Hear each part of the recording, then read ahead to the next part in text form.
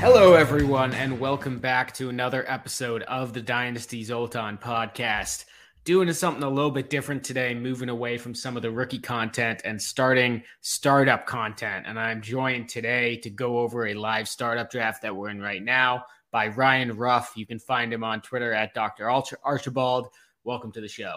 Hey, it's good to be here. I'm excited. This is a big money league startup, so I'm excited to kind of dive into the ADPs. Yeah, absolutely. So we're going to be going through the draft today, talking about some of our strategy, some of the trading strategy. As you mentioned, this is a bigger money league, $250 entry fee. So getting some good competition in here.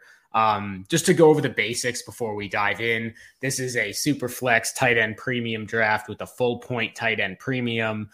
We are starting 11 players. So your two running backs, 3 wideouts, 3 flexes, that 1 tight end, and then 1 quarterback, 1 super flex. So pretty standard format, except for the full tight end premium and a little bit of a deeper league. So I want to start off, and this is a 3rd round reversal as well. So I want to start off talking about the Derby draft, because this is the question I get from a lot of my listeners, a lot of my patrons. What's the best spot to pick from, especially from a 3rd round reversal? Now, you had, I believe it was the 6th or 7th pick in the Derby draft, and you ended up getting to 103. What was your thought process as other people were picking, and how happy are you to get to 103? When looking at it, I typically like to go for one of those star quarterbacks, preferably one of the top 4 or 5. Obviously, T-Law is part of that tier, arguably, but as we see, he doesn't go where you typically see him going. But with the 6 point per passing, I always like to go with whether it's 102, 101, 103, 104, and get one of those Burrow Hurts players, just because I think they elevate you just from the starting perspective. I understand the 3rd round reversal and people wanting to maybe build young, but for me, it's typically one of those top 6 picks. So if I can get any one of those, I'm pretty satisfied. So 103 at, like you said, the 6th or 7th pick, it felt pretty good.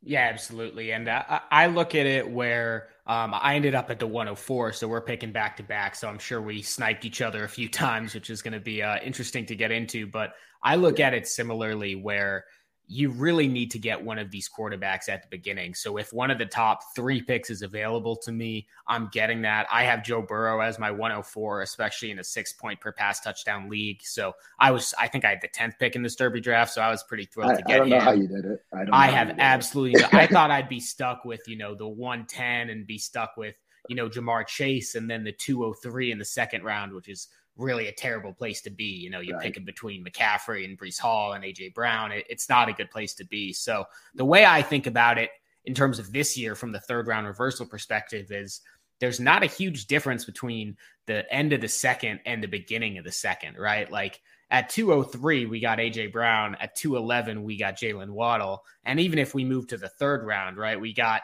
Jahmyr Gibbs at the 302 and Saquon Barkley at the 311. We got Chris Olave at the 304 and Devonta Smith at the 310. It's just not that big of a difference compared to the difference between a guy like Hurts or Burrow and a guy like, Trevor Lawrence or Deshaun Watson, who haven't proven or who aren't being rated, I guess, on that level right now. Right. No, absolutely. My favorite sweet spot of the draft, honestly, is right at that end of the 3rd, as you said. Like, obviously, AJ Brown's going at the 203, but when you compare him over to like Devonta Smith at the 310, like when it comes to just the value of the pick, I'd prefer Devonta Smith at the 310 every day of the week. And then going into that start of the 4th, I think there's a lot of value towards that specific spot of the draft. Yeah, absolutely. And I'm excited to get there and discuss some of the values that you see, because I feel similarly. I think that's really the key point of the draft that you want to be able to target. I see a huge drop off around kind of the mid 4th. So the more picks that you can load up in that early area, I think is pretty key. So let's get started talking about it at the 103. So this is a 6 point per passing touchdown league. Did you have any doubt taking Hurts over Burrow? To me, Hurts surprisingly is actually my 102. I think I'm more comfortable taking Hurts with what we saw and what his rushing upside presents, with the amount of times he really just runs the ball on the goal line. Yeah. I mean, you see how efficient they are when it comes to just getting that QB sneak in. So anything within the 1 or 2, it's like, I don't know if they're going to be running it with Rashad Penny or DeAndre Swift, who obviously has had a hard time getting in the end zone to start his career. So just keep doing what they know best with Jalen Hurts. He brings the rushing upside along with 2 elite weapons to throw to. I guess 3 with, if you want to argue Goddard's up there, but To me, I just love the Eagles and Hurts and what they bring to the table. So he's currently my 102 in my ranking. So I have no problem taking him at the 103. And so would you take him over Josh Allen, I assume, as well? I know Yeah, you're a but Chiefs fan, yeah, so I assume you're not taking him over there, Mahomes. no, Mahomes is definitely my 101. Allen's my 103. I guess there might be a little bias in that, but just based on what we saw from Hurts last year, I think I'm just comfortable with the contract that he signed and what we've seen. That I think he's currently my 102 safely.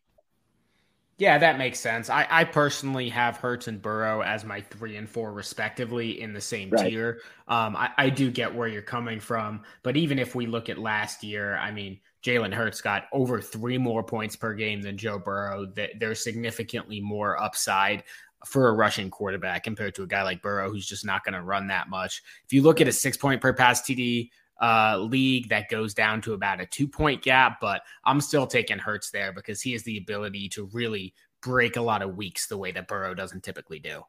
Right. So then I had Burrow at the 104. This was a pretty easy pick for me. I mean, as I said, I actually have my 5 through my 13 all in the same tier, which is another reason why I'm really hoping to get one of these first 4 picks, because otherwise I might as well just get 12. So I was really happy to get Burrow here. If I had the 5th pick, I would have been trying like hell to trade back, because once you get into the Herbert, Lamar, Trevor Lawrence range, to be honest, there's not a whole lot of difference between those guys and Deshaun Watson, Jamar Chase, Justin Jefferson, Bijan Robinson. So I really hate the middle of the first. I'm trying like hell to trade out of there if possible, but I was pretty excited to get Burrow at the 104. Were you considering at any point, I know you're not picking now again till the 210, were you considering moving up so 8 of the first 9 picks were quarterbacks, and then we saw Jefferson and Chase go off the board. Were you considering moving up for one of those quarterbacks or Deshaun Watson, or were you happy waiting to see what came to you at the 210? Yeah, I was trying to get a read on the general vibe of the league. I was sending out a couple offers at that 2-1 and 2-2 spot because those 2 people that went off the board there, Watson and Richardson, were who I was targeting. Um, Obviously, it feels better to get them as a QB2 behind Jalen Hurts, but Yeah. I also feel fine with him as a 1. But I was trying to trade up. They were asking for too much, as they should be. Obviously, those are the 2 valuable players on the board still. So tried to trade up there. And then with Kyler and Dak, obviously, I have them ahead of Bryce Young in my rankings in a whole different tier. So me getting Bryce 10 at the 210 was fine, but unfortunately, I definitely would have preferred one of those guys that went a little earlier on. Yeah, absolutely. And that's kind of the next gap that I see for me is once you get past, for me, it's Kyler and Deshaun. You could put Dak in there as well. I have Kyle Pitts, especially in a full tight end premium there as well. I think there's quite a little bit of a drop off after there to the Bryce Young and the CJ Stroud type players. To me, I think that was probably you didn't have much choice. I probably would have taken Bryce Young in your position as well, but Right. that's a tough spot to be at the 210. So if you do start with the top 3, top 4 pick, I would personally consider trying to get up to the mid early second round. And that's something that I did do with my 2-9. I traded just a 7th to 8th round swap later in the draft to go up to 2-6 and get Kyler Murray. He's my number 12 overall player once I saw him falling. I mean, I've been talking a lot about Kyler falling in these drafts. I don't think it makes any sense whatsoever. Kyler has been just as productive as Justin Herbert's been, as Joe Burrow's been, and there's no reason why he should be going later. I mean, the problems that you hear people bring up are he plays Call of Duty too much, the Cardinals suck, and he might be on a different team next year. Well, I don't give a shit about his Call of Duty. If the Cardinals suck, then him being on a new team next year would be good. The whole logic just makes no sense, right? He's a 25-year-old superstar with several 24-plus point per game seasons under his belt, and he's going a full round later than players who are essentially his comparables. So I'm trying to take Kyler Murray in the mid-second of every draft I can. But what did you think about that trade up and pick from me? Like I said, Kyler Murray, obviously in a tier ahead of Bryce Young, who I get only a couple of picks later. I love Kyler. I think the key when building a Kyler build is that you want to get another quarterback that you can rely on for a solid QB2 performance on a week-to-week basis, and I think you very much so end up doing that. as somebody just gets picked, Luke Musgrave. But yeah, no, Yeah. I liked what you did, but no, that is spot on for me. I think he's very underpriced, and if you can survive and make the playoffs, he could be once again a league winner where you're getting him.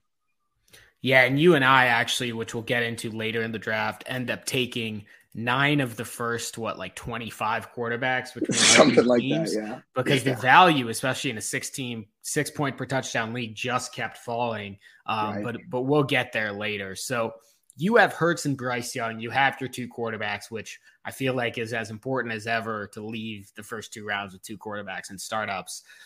What are you thinking about the build of your team right now? Are you thinking because Hurts is very much a win now guy. I know he's young, right, but he's a rushing quarterback, going to be putting up massive points.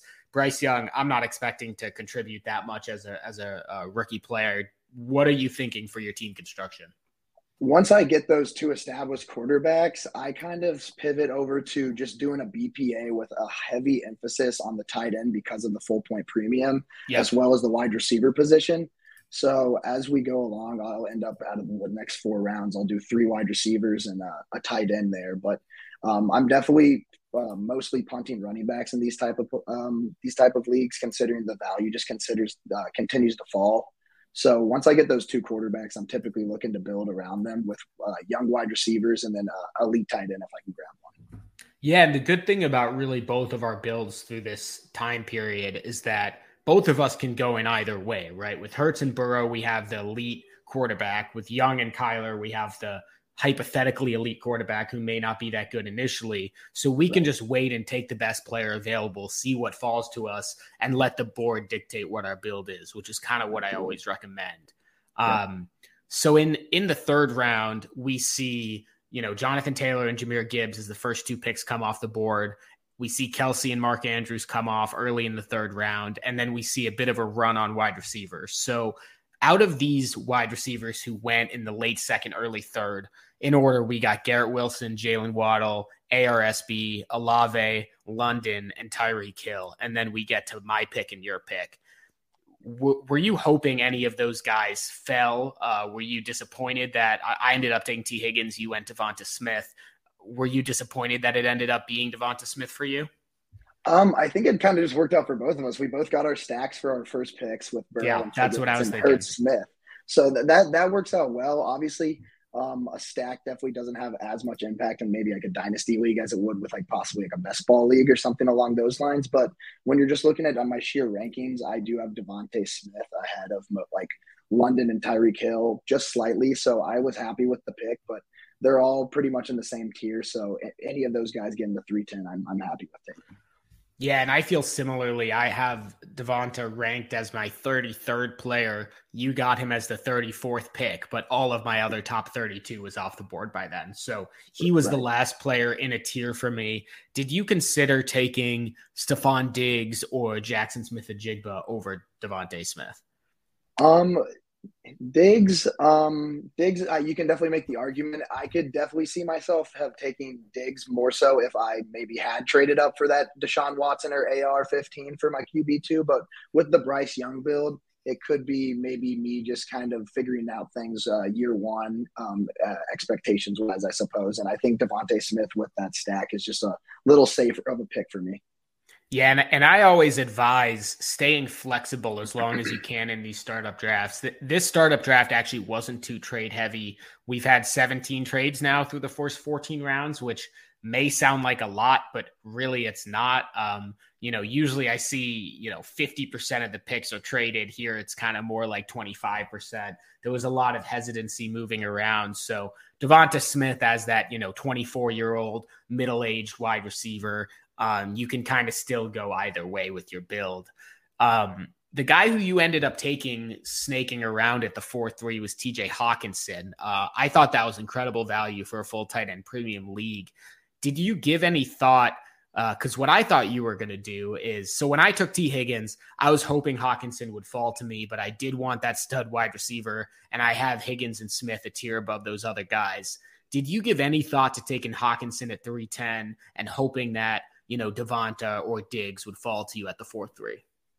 I did think about it. I just hesitate. I hesitated slightly because I did want the stack with Hurts and Smith. I don't know if Yeah. that was poor judgment on my part, but I was willing to take the chance.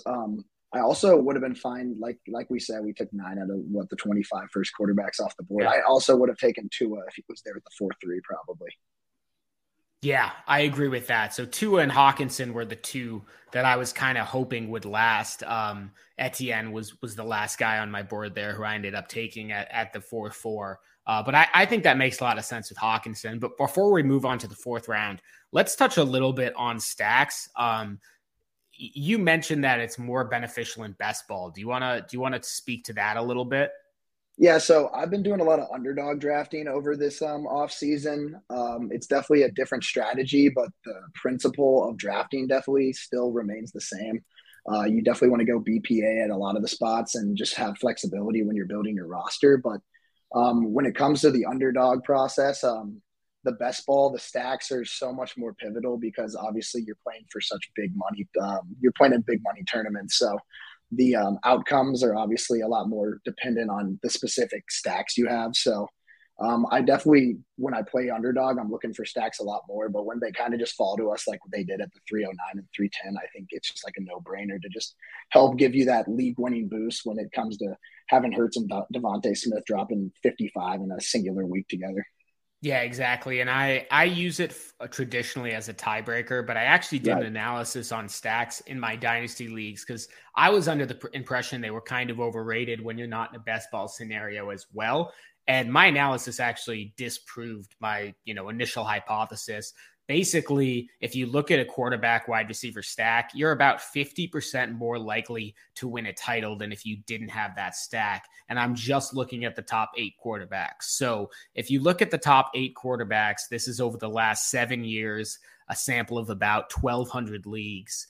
If you look at those top 8 quarterbacks, 41% of the league winners who had one of these quarterbacks also had the stacked wide receiver of one of their top 2 wide receivers, while only 28% of these teams that had one of those top 8 quarterbacks who didn't have one of those top 8 receivers ended up winning. So you basically get an extra 12% chance of winning, an extra 50% just by getting that wide receiver stack. And a lot of it makes sense. I mean, there is some collinearity to that. There is some correlation without causation because, when Joe Burrow had his breakout, T. Higgins had his breakout, Jamar Chase had their breakout, there is correlation to that. But that's part of the reason why you take the stack, right? So Absolutely. it's not something where I'm going to end up taking, let's say I had Kyler Murray. I'm not going to go take DeAndre Hopkins in round 5 over Jerry Jeudy, but I am going to take T. Higgins over Devonta Smith, who I both have in the same tier. If I had ended up getting Hurts, I probably would have reversed that. Right. It really just comes down to, at the end of the day, that they were at their own values, but you're never going to want to reach on a stack in Dynasty. But when it falls to you, it's just it just that extra little piece of the cake, I suppose. Yeah, and one thing I wanted to point out was that the quarterback run, even in a full tight end premium league, was really real. It's a 6 point per pass touchdown, as I've mentioned a few times. So we had 8 quarterbacks in round 1. We had 6 quarterbacks in round 2. And then there's a massive break, right? Where we have 0 in round 3, we have 2 in round 4, 1 in round 5, and 1 in round 6. So it really tells you if you want to have 2 elite quarterbacks, 2 of the top 16 who are going in the top 24 picks, you need to spend your top 2 picks on them. If not, I really do like Tua as a guy to target in that 3-4 turn. I have Tua a little bit higher. He's actually my 29th overall player. I have him over T. Higgins. If I hadn't already taken my 2 quarterbacks, I probably would have taken Tua at the 3-9. I wouldn't be letting him fall much past the late 3rd round because otherwise you're stuck taking Goff in round 5 or taking a Kirk Cousins type, in round 6, which is just not the same effect. Did you consider taking Tua and did the fact you already had Hurts and Bryce Young play into that? Definitely played into it. At that point, I was like, all right, I already have 2 quarterbacks. I kind of want to see how the rest of the league starts to value the quarterback position after those top 16, top 17 guys. So I did definitely hindered my thought process when if I were to have selected Tua, but he was definitely like I said, I definitely considered him at the 403 if he were to have dropped. Yeah, and I ended up taking Travis Etienne after Tua and Hockenson went off the board at the 4-4. I've actually now taken Etienne in all three of my startups I've done since the rookie draft. I'm getting him right in this mid-fourth area. To me, I absolutely love that value for Etienne because, and you took Tank Bigsby, so maybe you'll disagree with me a little bit later, but I view him, whether or not he's the 100% bell cow, the 80% bell cow, or just the 65% 1A, he's going to be getting a lot of the high value touches. I think he'll be used more as a receiving option this season. And he was, I believe, third in expected points added per rush. And in rushing yards over expected last season. He really proved himself to be an elite rusher. We saw him catch more than 50 passes in college from Trevor Lawrence his senior year. So I see so much upside for Travis Etienne. And as we'll get to, the running backs after him all have major question marks, have age question marks, have usage question marks that I don't think Etienne has. So he's really the last running back I'm comfortable having as my RB1 if I'm potentially putting together a contending build. Absolutely. So yeah, for Etienne, the one thing that hesitates me slightly on Etienne is knowing that he was part of the Urban Meyer draft. Yeah. We know historically Doug Peterson has run running back by committees with his time in Philadelphia. So that is the one thing that slightly makes me nervous. As you said, third in expected points added. He runs the ball like hell. He's a great running back. Don't get me wrong. The one thing is just my concern on how exactly they plan to use Bigsby and Etienne collectively this year. And I'm with you on all that. He's a great player, and he obviously has the pass receiving upside. Excuse me, but yeah, for me, I typically just like to pivot off of the running back position for the first couple rounds. But at 4-4, the way you explain it, he seems like a no-brainer there. Yeah, and I totally understand that. How I would explain Doug Peterson's running back usage is he tried like hell to give Miles Sanders as much running back usage as he could. I mean, as a rookie, my second round pick, Miles Sanders came out, had 180 rushes and 63 targets. If Etienne receives that, he'll be a top 8 running back pretty easily. And Etienne's now going into his third year, already proven to be a significantly better player than Miles Sanders ever did. So and before that, it was some combination of Corey Clement and LeGarrette Blount.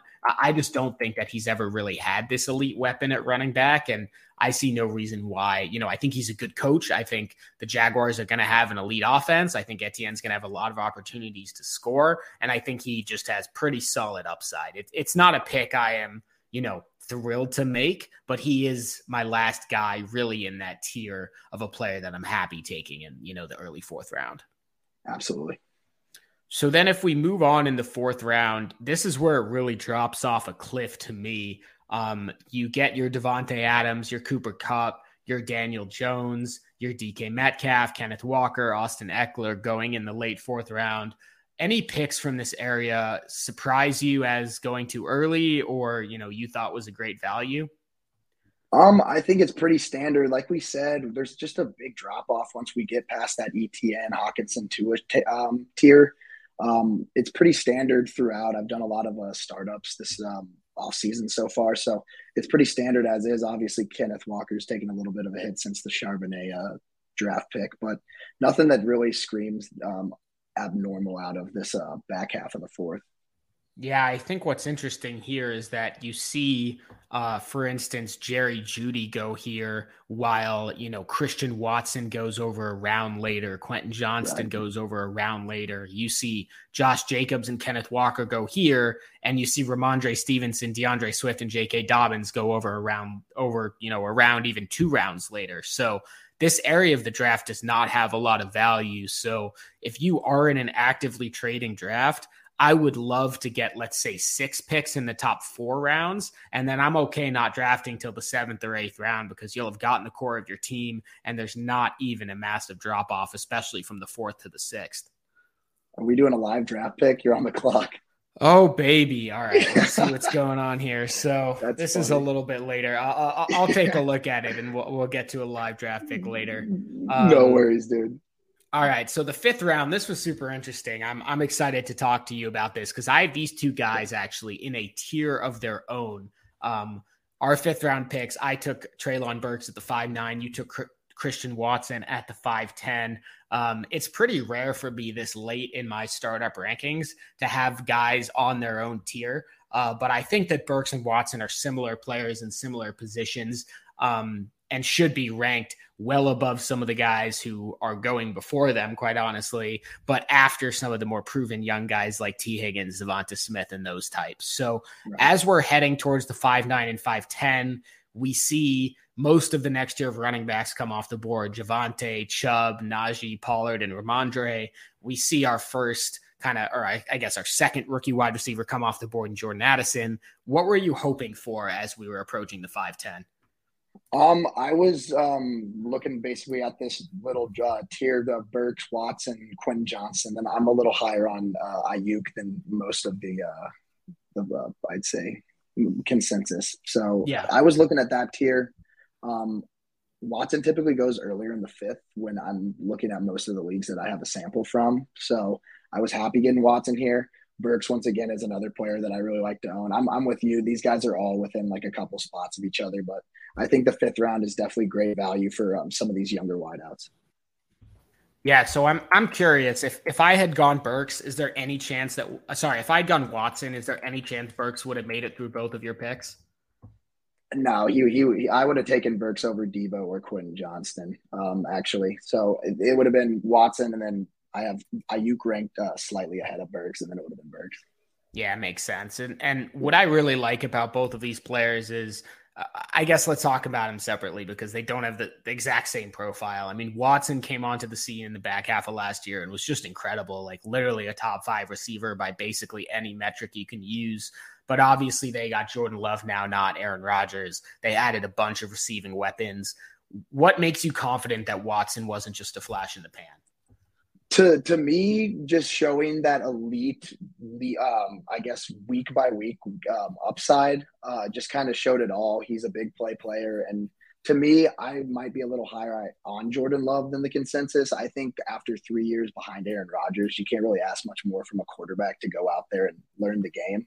So I'm definitely a little higher on Love and the Packers in general. So to me, I think obviously Love is a drop off from Rodgers, but I'm pretty confident that he's going to be able to still booster a decent value for Christian Watson throughout this season.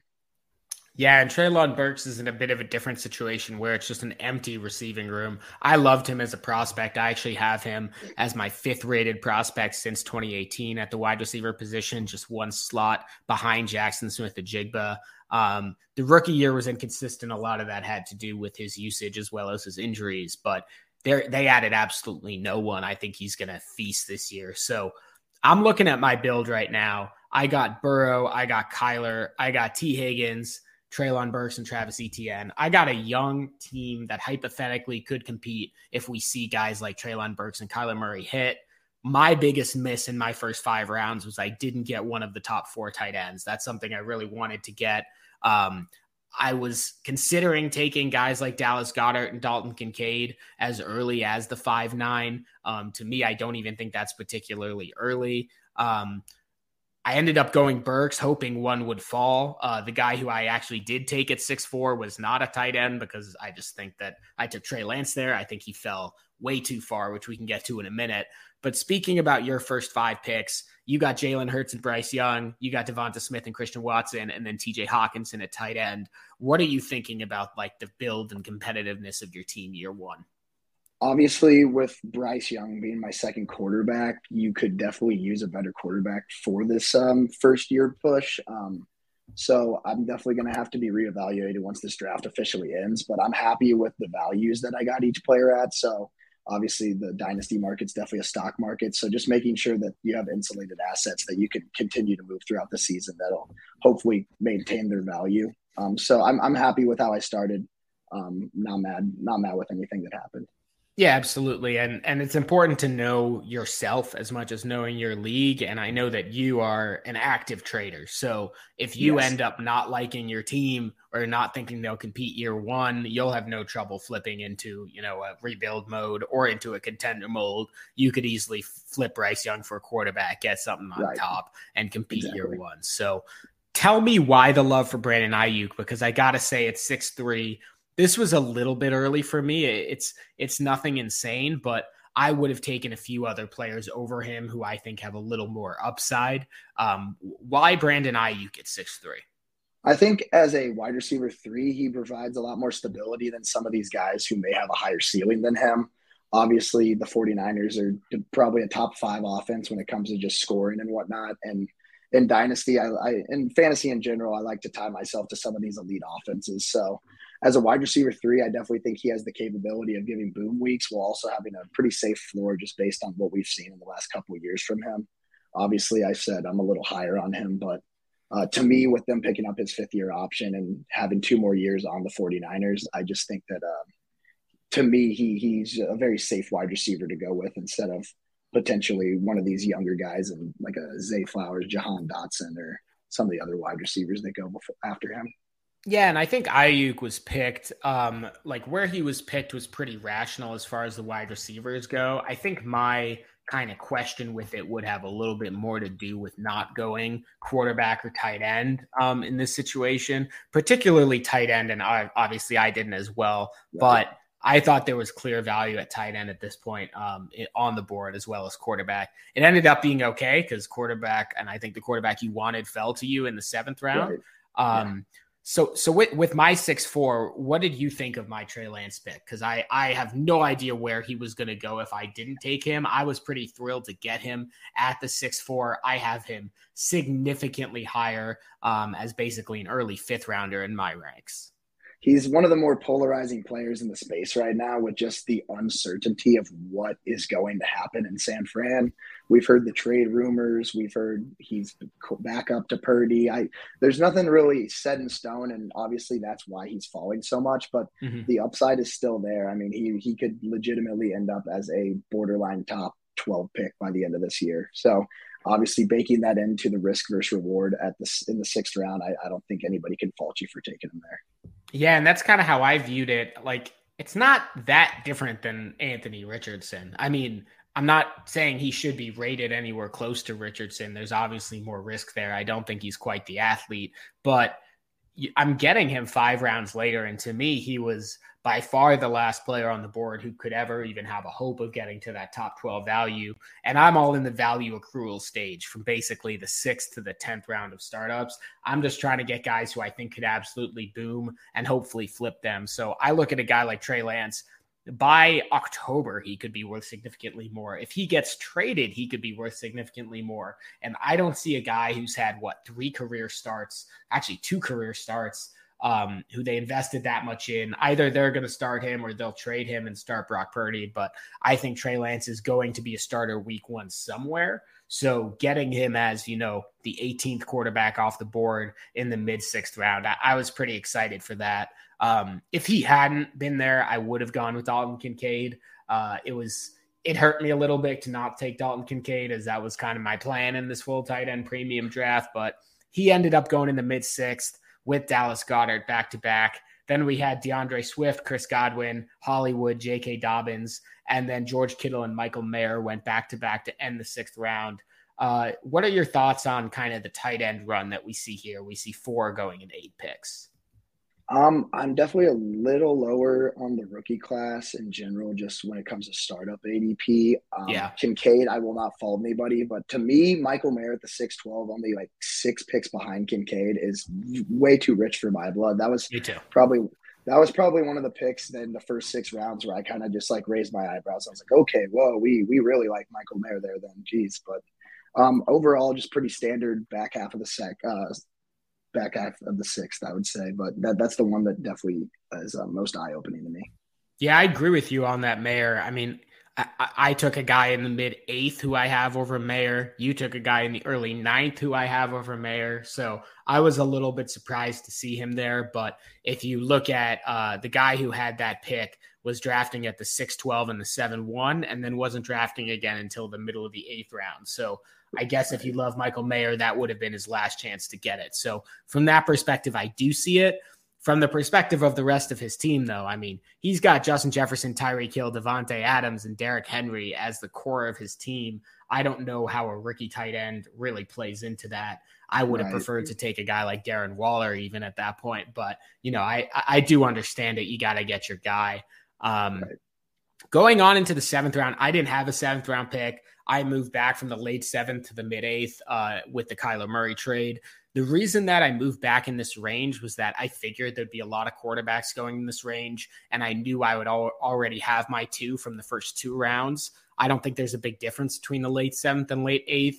And I was right about that as far as the quarterbacks go. We see 6 quarterbacks go in this round and another 3 go in the first 5 picks of round 8. So we see, 9 quarterbacks and 16 picks. You ended up with Jordan Love. Were you hoping for Jordan Love to kind of fill out your quarterback room, or was there another guy you were targeting that got sniped from you? If Russell Wilson would have fallen, I would have taken Russell Wilson over Jordan Love. I have him ranked higher. But to me, once again, I mean, you make me feel good about these stacks now with you bringing up the likelihood of you winning a championship with the stack. So now that I have Christian Watson, right. So I was like, if Christian Watson's going to boom, then just correlatively, he's going to obviously help Jordan Love, like just booster his floor. So I figure if I'm taking Watson at the 5'10", who already is past ADP, and then Jordan Love, who I've seen go in the 5th, actually. Obviously, the hype is, I think, died down slightly, but still getting him at the 7.10 for a 6-point per passing touchdown league. And once again, pairing him with Watson, I was not mad about it. Yeah, and I've been seeing Jordan Love go in the 5th sometimes as well. His ADP is more like the early 7th, and I'm fine with him where you got him. I mean, I think people were a little bit too high on him in the 5th, but First of all, stacking him with Watson, like you said, it's one of those high upside stacks that could make your team into a true dynasty. Like, if Jordan Love hits, there's a very good chance that Christian Watson hits. And then you probably have, 2 third-rounders that you drafted in the 5th and 7th. And the value of your dynasty team is up, 25% as a whole. So Those are the type of correlative stacks that I'm really looking for. It's not the expensive one like, Joe Burrow and T. Higgins. There's not that much upside to that stack for me. I'm getting good production, but there's not that much upside. But if you look at Geno Smith and JSN is another one I've been targeting. Brock Purdy and Brandon Aiyuk is another one that I've been considering in some leagues. That's just a good way to get some more assets there. You ended up trading your 8th round pick. What was your logic there? As we go around the turn, we see Jordan Love, Rodgers, Carr, Will Levis all go off the board. Terry McLaurin and Jameson Williams end up going off the board. Jameson with your pick. I thought you would take Jameson Williams there, and I was happy and proud of you that you didn't, because I mean, that's good value at the 803, but I just don't like him as a player. So what was the trade you made, and why did you make it? So looking back, I think I trade this 803 and I ended up getting the 9-7 and the 9-1. And then I believe I traded him, I think. Yeah. Let's see. You traded the 803 and basically a 24 second, and you got 2 9th rounders for that. Yeah. So the way I saw it is that there was a lot of players still on the board that I had put in my queue that I was more than happy getting with those 9th round picks. So I figured, obviously, I didn't, like you said, I'm not a big Jameson Williams guy either. I had just taken a quarterback. I really didn't want to take a 4th quarterback there. So I just decided that I would trade a little bit out into the 9th round and hope that some of the people that I wanted fell. And I'm pretty happy with what ended up happening. Yeah, no, I thought that was a pretty good deal for you as well. You basically slid back around and then traded a 2nd round pick for a 9th round pick, where you're getting guys in the 9th round who are, worth significantly more than an early 2nd. I was happy that Jameson Williams went the pick before me, because I would have had to take him at the 804 if he was still there, purely to hope that he had a big game so I could flip him for a future first. But I was pretty thrilled to get Geno Smith there, who I have ranked significantly higher than I ended up getting him at. I have him ranked as, my 601 in startup drafts. And that's in a 5-point per passing touchdown league. In a 6-point, he'd be a clear 5th rounder for me. I mean, I don't really know what more he has to do. I understand it was just one season, but Geno Smith was literally a top 8 quarterback last year by basically any metric. And he just got added Jackson Smith-Njigba and Zach Charbonnet. Like, they're going to have a top 5 offense in the league. He has a multitude of weapons to throw to. I don't see a way that Geno Smith doesn't have another very good season. And if he has another very good season, the Seahawks aren't going to be picking that high. They're probably going to, they gave him kind of a fake extension this offseason, but I think they'll restructure that. I'm very high on Geno Smith. And for me, I didn't really care that this is now my fourth quarterback. As I mentioned, I'm just trying to accrue value. I now do have the 8-7 coming up. So I was a little bit nervous not having a tight end yet. I was considering taking a tight end at the 8-4 and then hoping Geno fell to the 8-7, but I ended up going with the value there at the 8-4. What do you think about Geno though? Actually, after this draft, I kind of just thought about it more logically, and I ended up moving Geno Smith like 4 or 5 spots of my QB rankings, like the way you just explained it. I mean, he just got JSN and Charbonnet. I mean, what more do you need on an offense? I mean, he's got one of the best like skill sets of wideouts in the league, most likely. And then obviously having 2 running backs that definitely help and are quite serviceable is definitely not something that's bad for the offense. So I actually moved him up prior to, or I guess after you making this pick. So I thought about it a lot more, and I was like, it makes more sense. I'm moving this guy up. Yeah, and he has an incredible, like, versatile wide receiver core, which I really like. He was one of the most accurate deep throwers last season, which I think is going to be a big part of that offense. I'm just excited for Geno Smith, and I think he's super safe as basically what Kirk Cousins has been for the last, 5-10 years as like the QB 10 to QB 13 range. I would say Geno even has a little bit more upside, but either way, I'm really happy with him. I think he's another guy who I could easily flip into a 24 first if I decide to go the not competitive route or trade him for, I could see honestly, if a guy like CJ Stroud starts off not doing very well, I could add on a second or 2 seconds or something and get CJ Stroud for him in a few months. Like, I really think it could be that type of player that we're looking at Geno Smith being valued around. I do have an off-topic question very quickly. Yeah, go for it. So for your projections, do you have JSN and Lockett very similarly projected, or is one a clear favorite over the other? So I think there's a lot of room for both. Let me pull up my good time to shout out my rookie draft guide right now. It includes all of my projections. That's what I'm pulling up. I got Jackson Smith-Njigba projected for about 85 catches, 1,100 yards, and 7 touchdowns, which would put him as about the wide receiver 20. I have Tyler Lockett projected for just under that, so 75 catches, 1,100 yards, and 8 touchdowns. So actually, they project out to the same amount of points per game.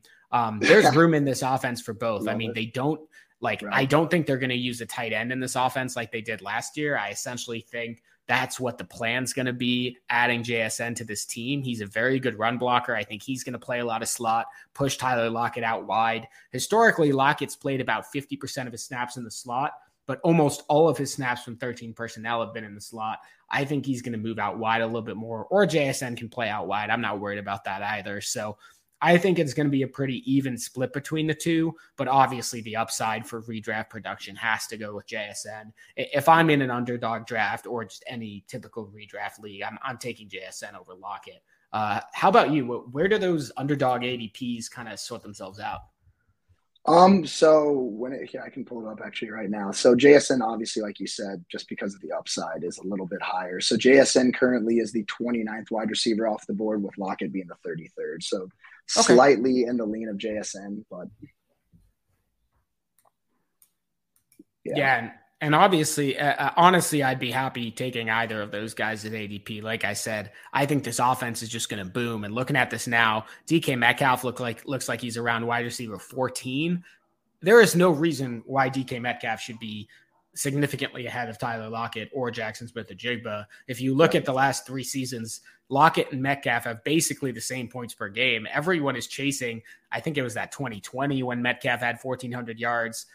It's just not, there's no reason to think it's going to happen. You can't be so focused on that. So while I'm okay with Metcalf as, the wide receiver 15 in Dynasty, there's no reason to take him 3-4 rounds ahead of guys like Lockett and JSN in redraft. I'm with you. Yeah. So moving on after that, I got my pick in the 8th round. I picked my guy, Greg Dulcich. I was hoping I would be able to get Dulcich and Njoku in the 8th and 9th round. You ended up stealing Njoku from me at the 901, but I want to talk a little bit why I'm so excited about Greg Dulcich. he was quite frankly one of the best rookie tight ends ever last season. If you look at just simple baseline statistics of 3.5 catches a game, he was one of only 7 tight ends to do that as a rookie since 2010.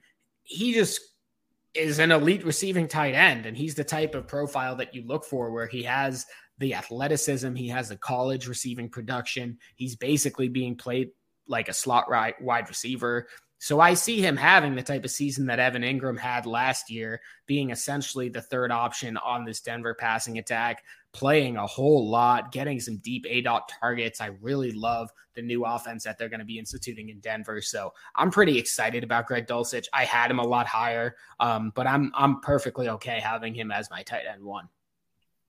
No, yeah, Dulcich is perfectly fine. The first draft I ever did last year was with some of my pledge brothers from college, and I was able to get Dulcich at the 24.12. I just went back and checked it. So definitely not some bad value there, but I definitely love Greg Dulcich going into year 2. Like you said, he performed as one of the best rookies when it comes to a per game basis on what he was doing. So exciting stuff for year 2. And for me, I was deciding between Dulcich and Njoku. They're in the same tier for me. I went Dulcich over Njoku just because of the 3-year age gap. There's more value upside in a guy like Dulcich. But you immediately messaged me after I took him saying you were surprised I went him over Njoku, and then proceeded to take Njoku at the 901, which was a great pick. Who would you prefer out of those 2 players? And tell me why you like Njoku. So for me, Njoku is actually pretty darn high on my rankings. I have him as tight end 8. So definitely a little higher than consensus. To me, I am just buying the Browns as a whole. I think Deshaun Watson coming back is going to get back to elite form. And I think Njoku is a very serviceable and good tight end. He had roughly 200 points in this tight end premium scoring last year. And when you look back at that, that's basically DJ Moore, who had about 199 points in a PPR league. He was the wide receiver 24. So looking at that, it's just Njoku and the tight end premiums just giving you a bump, definitely. And I'm happy to throw him in a flex spot any week. Yeah, and that's the thing, especially in this league, which has 3 flexes. You can stack as many tight ends as you want and just throw them in a flex spot. The interesting thing about Njoku was he had a stretch from week 3 to week 7. So that's a 5-game stretch where he had at least 58 yards in every game, at least 6 targets in every game. It truly looked like he was breaking out as, a potentially TJ Hockenson level tight end. Then he got injured. He had a little bit of a rough patch. He came back from the injury, had 2 bad games, got injured again, and then came back with Deshaun Watson and wasn't very good. But a lot of that was due to Deshaun Watson. Like, he was still getting an average of 5.5 targets a game with decently high ADOT. He was just only catching like 40% of his targets over that stretch. And a lot of that was because Watson was terrible. So like you, I'm buying the Cleveland offense. And if Watson returns to form, there's no reason to think that Njoku won't as well. Absolutely. Moving on, we see a bunch of guys come off the board here. You mentioned that DJ Moore kind of put up the same number of points as Njoku last year. DJ Moore obviously went 3.5 rounds ahead of Njoku in this draft. And then you see players like, this is why tight ends are such a good value here. We saw Christian Kirk, Amari Cooper, Calvin Ridley, and Deontay Johnson come off the board in the 8th round before David Njoku. Those guys are all, 26 to 28 years old. They're probably going to put up, mid wide receiver 2 seasons if they have a good season.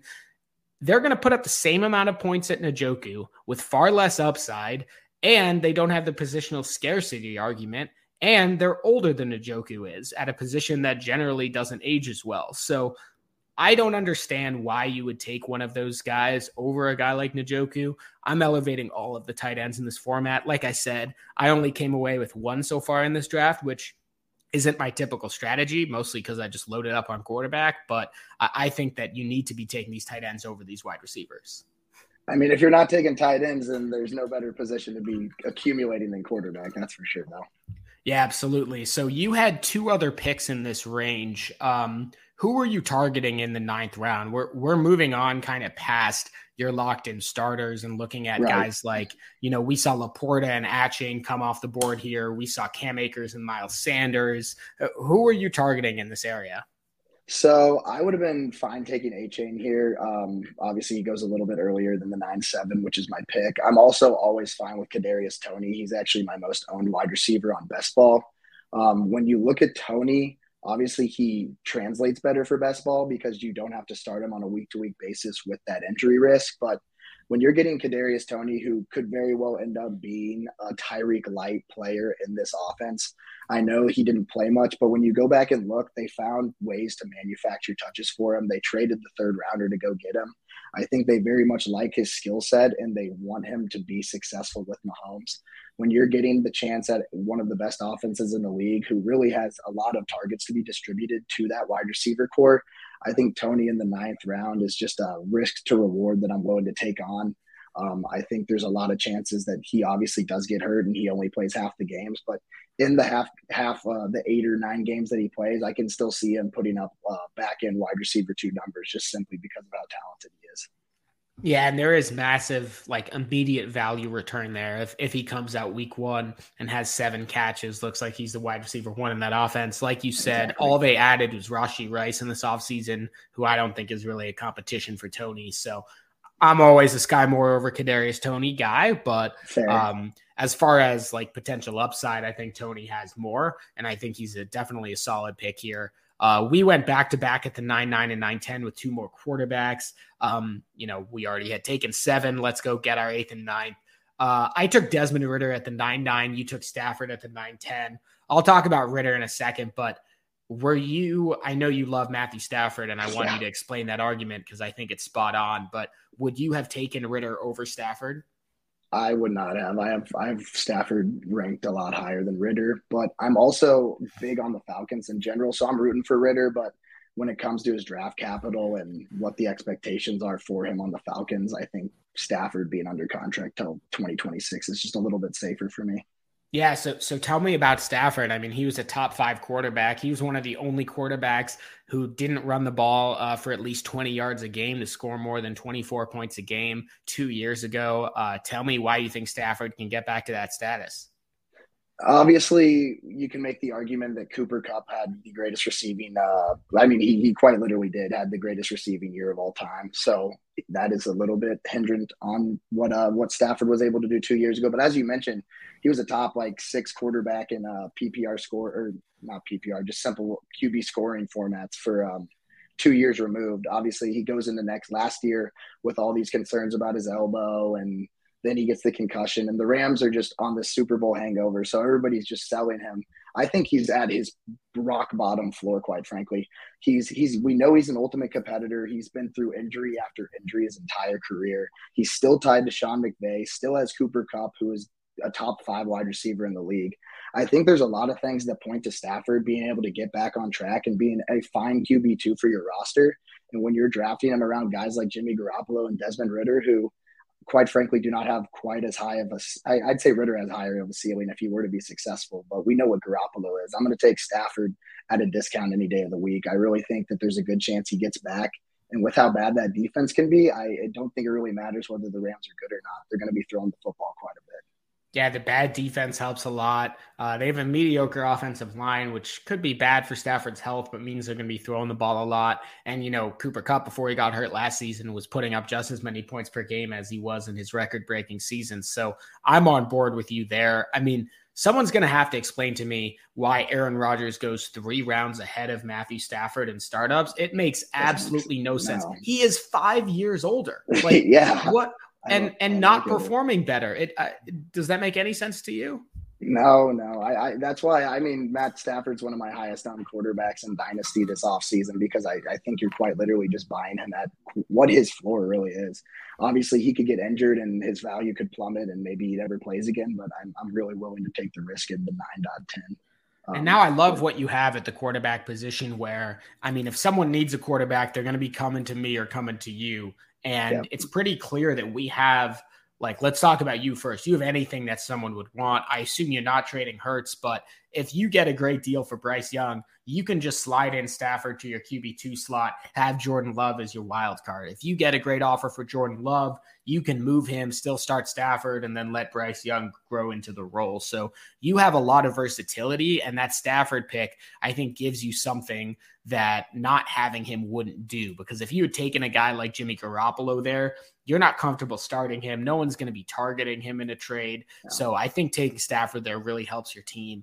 I just want to touch briefly on why I'm so high on Desmond Ridder and was pretty pumped to get him at the 9-9. To be honest, I don't think he's that good of a player. But I'm just betting on the situation, and I'm honestly betting that I am wrong on my player evaluation because let's be real, all of us are wrong. Sometimes none of us are perfect. And if Ridder is a better player than I think he is, he's going to absolutely boom in this offense. Similar to the Trey Lance pick, if Ridder is good enough that he establishes himself as the starting quarterback with Drake London, Kyle Pitts, and Bijan Robinson, he's going to be at minimum a fourth-round startup pick last year, similar to what Daniel Jones is at this point. So I'm very happy taking Ridder there. I know I can flip him in season, at least for a second-round pick if I don't like the way he's playing. So I like the flexibility he provides me. My team right now is really freaking weird. So at this point, through 9 picks, I only have 1 running back. I only have 2 wideouts and 1 tight end. I have 5 quarterbacks. I just don't care because I'm going best player available. I don't care if I compete year 1, to be honest. You know, it'd be nice, but I'm only going to compete year 1 if I get a few trades done, and I know that, and I'm completely okay with that given the value and the upside that I think I've accrued. And I know that if I don't, I can easily flip Etienne, I can easily flip Geno Smith and be the favorite in 2024, which is kind of my goal, to be the favorite either year 1 or year 2. Moving on to the 10th round, and we've been going a little bit long here. So we're 13 rounds into this draft, so maybe let's rapid fire a bit through the next picks. Sounds good. My next 3 picks, I loaded up on young wide receivers who I think have some upside. As I mentioned, I'd only taken 2 wide receivers so far. I don't think I'm necessarily competing year 1 with my current team construction, so I'm not that interested in the Alvin Kamara, David Montgomery types. So I'm taking the high upside wideouts. I got Rashad Bateman at the 10:04, which I was really excited about. This is partially a fade on Zay Flowers. And if we look at Rashad Bateman and how well he's done when he's been healthy, he's really has the profile more of a 5th or 6th round startup pick. So that's a bet on his health, a bet on the offense coming in, the Todd Monken offense coming into Baltimore, really opening it up. Jonathan Mingo was my 11th round pick. Again, just taking a wide receiver with some athletic talent, with some upside. I could see some easy, quick returns on him. And then I took Skyy Moore at the 12:04. If you've listened to any of these podcast episodes, you know I love Skyy Moore. Go check out Matt Harmon's reception perception if you want another believer and an explanation on why his 2022 was a little bit disappointing. But I'm still buying Skyy Moore, especially in the 12th round of a startup draft. Why don't we touch on some of your picks, though? You have no running backs through round 10. So tell me what you're thinking at this point. Are you just going to punt running back altogether? I know you're more of a win now guy, though. So what's your approach here? So at this point, I'm kind of just taking some running backs that I think have a very good chance to boom. I like to think that everyone's tradable. So taking some guys that I think could very much so just return quick cash out and just try to get some assets out of them. So I know you are not the biggest fan of James Cook. I know you have a bet against, I think, Jacobian with James Cook versus who is it? Is it Devon Achane? Don't you have a bet with Jacobian and Devon Achane versus James Cook or something? Yeah, I do. But I don't mind James Cook in the 11th round. I mean, you're not doing what some people are doing and taking him in, the 9th round. His ADP right now is the 906, basically back to back with Achane. Taking him in the 11th round, I totally understand. I don't mind it at all. I actually traded up. I think I had the 11-10 spot here, and I traded up a little bit to go get James Cook. He was one of the last guys in the tier for me, so I wanted to go get him. I think he has a lot of upside that he presents. And then I go on to get Bigsby, obviously the other player in the Jacksonville backfield. I know you already talked about Etienne and what he presents. I think, 1, he brings an elite handcuff ability, and then 2, I think he's just quite a good player.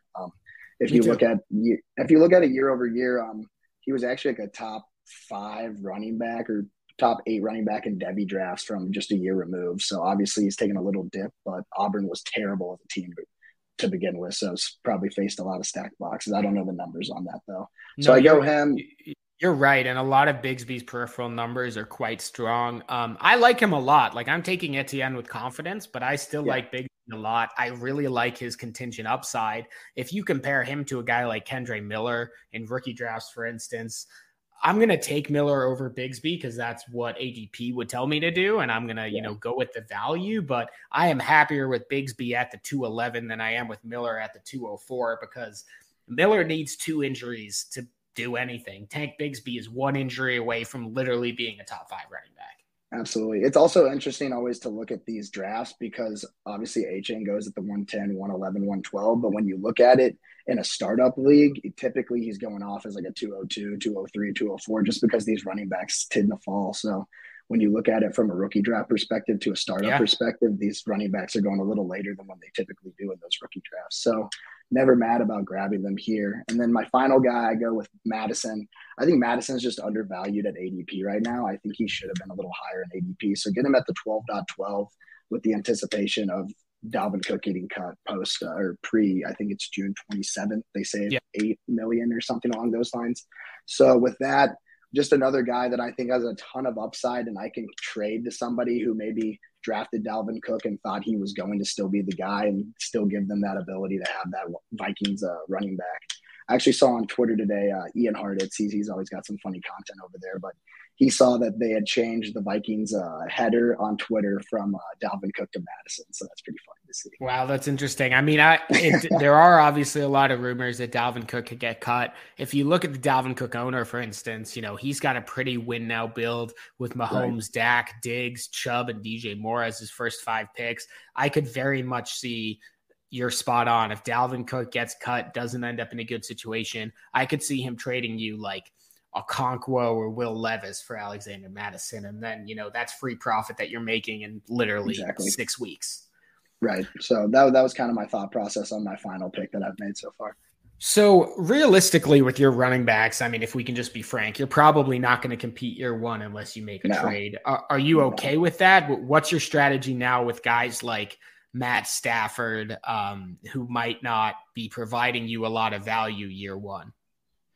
So I'm definitely going to take it day by day. I'm always on sleeper, making trades when I can make trades when I see a good value or whatnot. But I am happy with my build. Obviously, I like to build a little bit more win now, but with how the draft kind of went, I'm kind of willing to accept that I might be trading off some of these players for future capital or future players to succeed and kind of doing a 1-year punt, and that's in that regard. But as you said, I typically do win now a little bit more than I did this time. Yeah, and I can totally see that. Like I'm in a similar position where I'm probably going to be moving Etienne after the draft. If I can get good value, I could see myself moving Geno Smith. Well, one thing that I will say is that you don't need to move these guys right now. Like I think you feel about Stafford and I feel about Stafford similarly to how we feel about Geno, where they're being underrated right now. And if they have a good, September, you can get a lot more by trading them October 1st than you can by trading them June 1st. So I'm okay having a roster that doesn't make a lot of sense going into training camp, going into September. There will come a point, where if I'm going to tank, I want to get these points off my roster so I could go try and get Caleb Williams. But for now, I'm totally okay having these points on my roster if I feel like they're at a good value. Absolutely. My game plan now, I'm probably just going to leave running back vacated for as long as possible. Try to have no running backs on my roster other than Etienne. So then when I do trade him, I can, literally take no points at running back and really help me get a higher pick. Normally I would ask you what best players do you see on the board, but given I am on the clock right now and then you have 2 more picks between my next pick, I don't think that'd be a super productive conversation, but I got a small queue. So we'll see. Yeah, it's an interesting point. I mean, one thing I will say, I don't know if you feel similarly, but here in this 13th round right now, I'm not seeing anyone that I really have much interest in, right? Like, no. I mean, I can tell you the top of my board at wide receiver is like Wan'Dale Robinson, Romeo Doubs, Nico Collins. Like these players do not have a high chance of hitting. Basically, we have 1 starting quarterback with Tannehill left. running backs, we're looking at pure backups like, Brian Robinson and Tyler Allgeier. Maybe if you're a Khalil Herbert believer, but you're getting a guy in a committee. And at tight end, we're on to like the Noah Fant, Jawan Johnson level of tight end. So it really drops off quicker than I typically remember.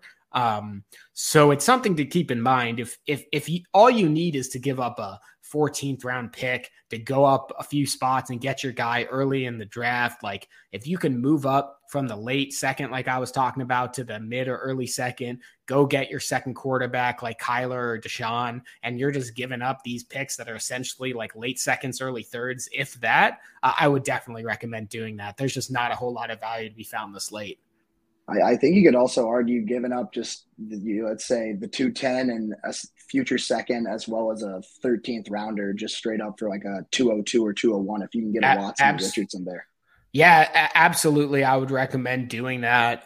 In the same regard, I would do that. Like, let's say you did end up with a pick at the 1-2 turn. So you're going to have the 112, 201, 301, and 412. If you go quarterback at the 112 and 201, I would recommend moving up from the 412, try to get into that late third round, see if you can get a T. Higgins or Devonta Smith or Jackson Smith-Njigba instead of, the Michael Pittman or Jordan Addison that's going to fall. Because in a rookie draft, you're not going to be able to trade. Like the best rookie who's left right now is probably going at it's like Jalen Hyatt, right? He's going at, or Cedric Tillman. Those are third round picks. You're not going to be able to trade a rookie third round pick and the 108, which is Jordan Addison, for the 106 with his JSN. But you could maybe do that in a startup pick if you think ahead, you really map it out like we have today, and you can see where the value lies.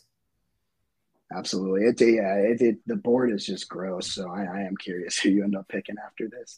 I'm a little curious myself. I'm going to have to do some research. Absolutely. Any last thoughts before we sign off? No, this was really fun. I was excited to just break down our teams and kind of just go over our general strategy when it comes to these type of things. The one thing I'll just one more time emphasize is just knowing your league settings, because that puts you at an advantage over others who maybe are not thinking about the tight end full point premium or the 6 point per passing. As you see, we took 9 out of the first 25 quarterbacks because they just simply fell at value, and we're hoping to hopefully get somebody that's worth more than that later on in the season. So something that I like to look at. Exactly. And those are the positions that are really hard to fill. I mean, even if you look at the best tight end who's left right now is like Isaiah Likely or Noah Fant, like I was saying.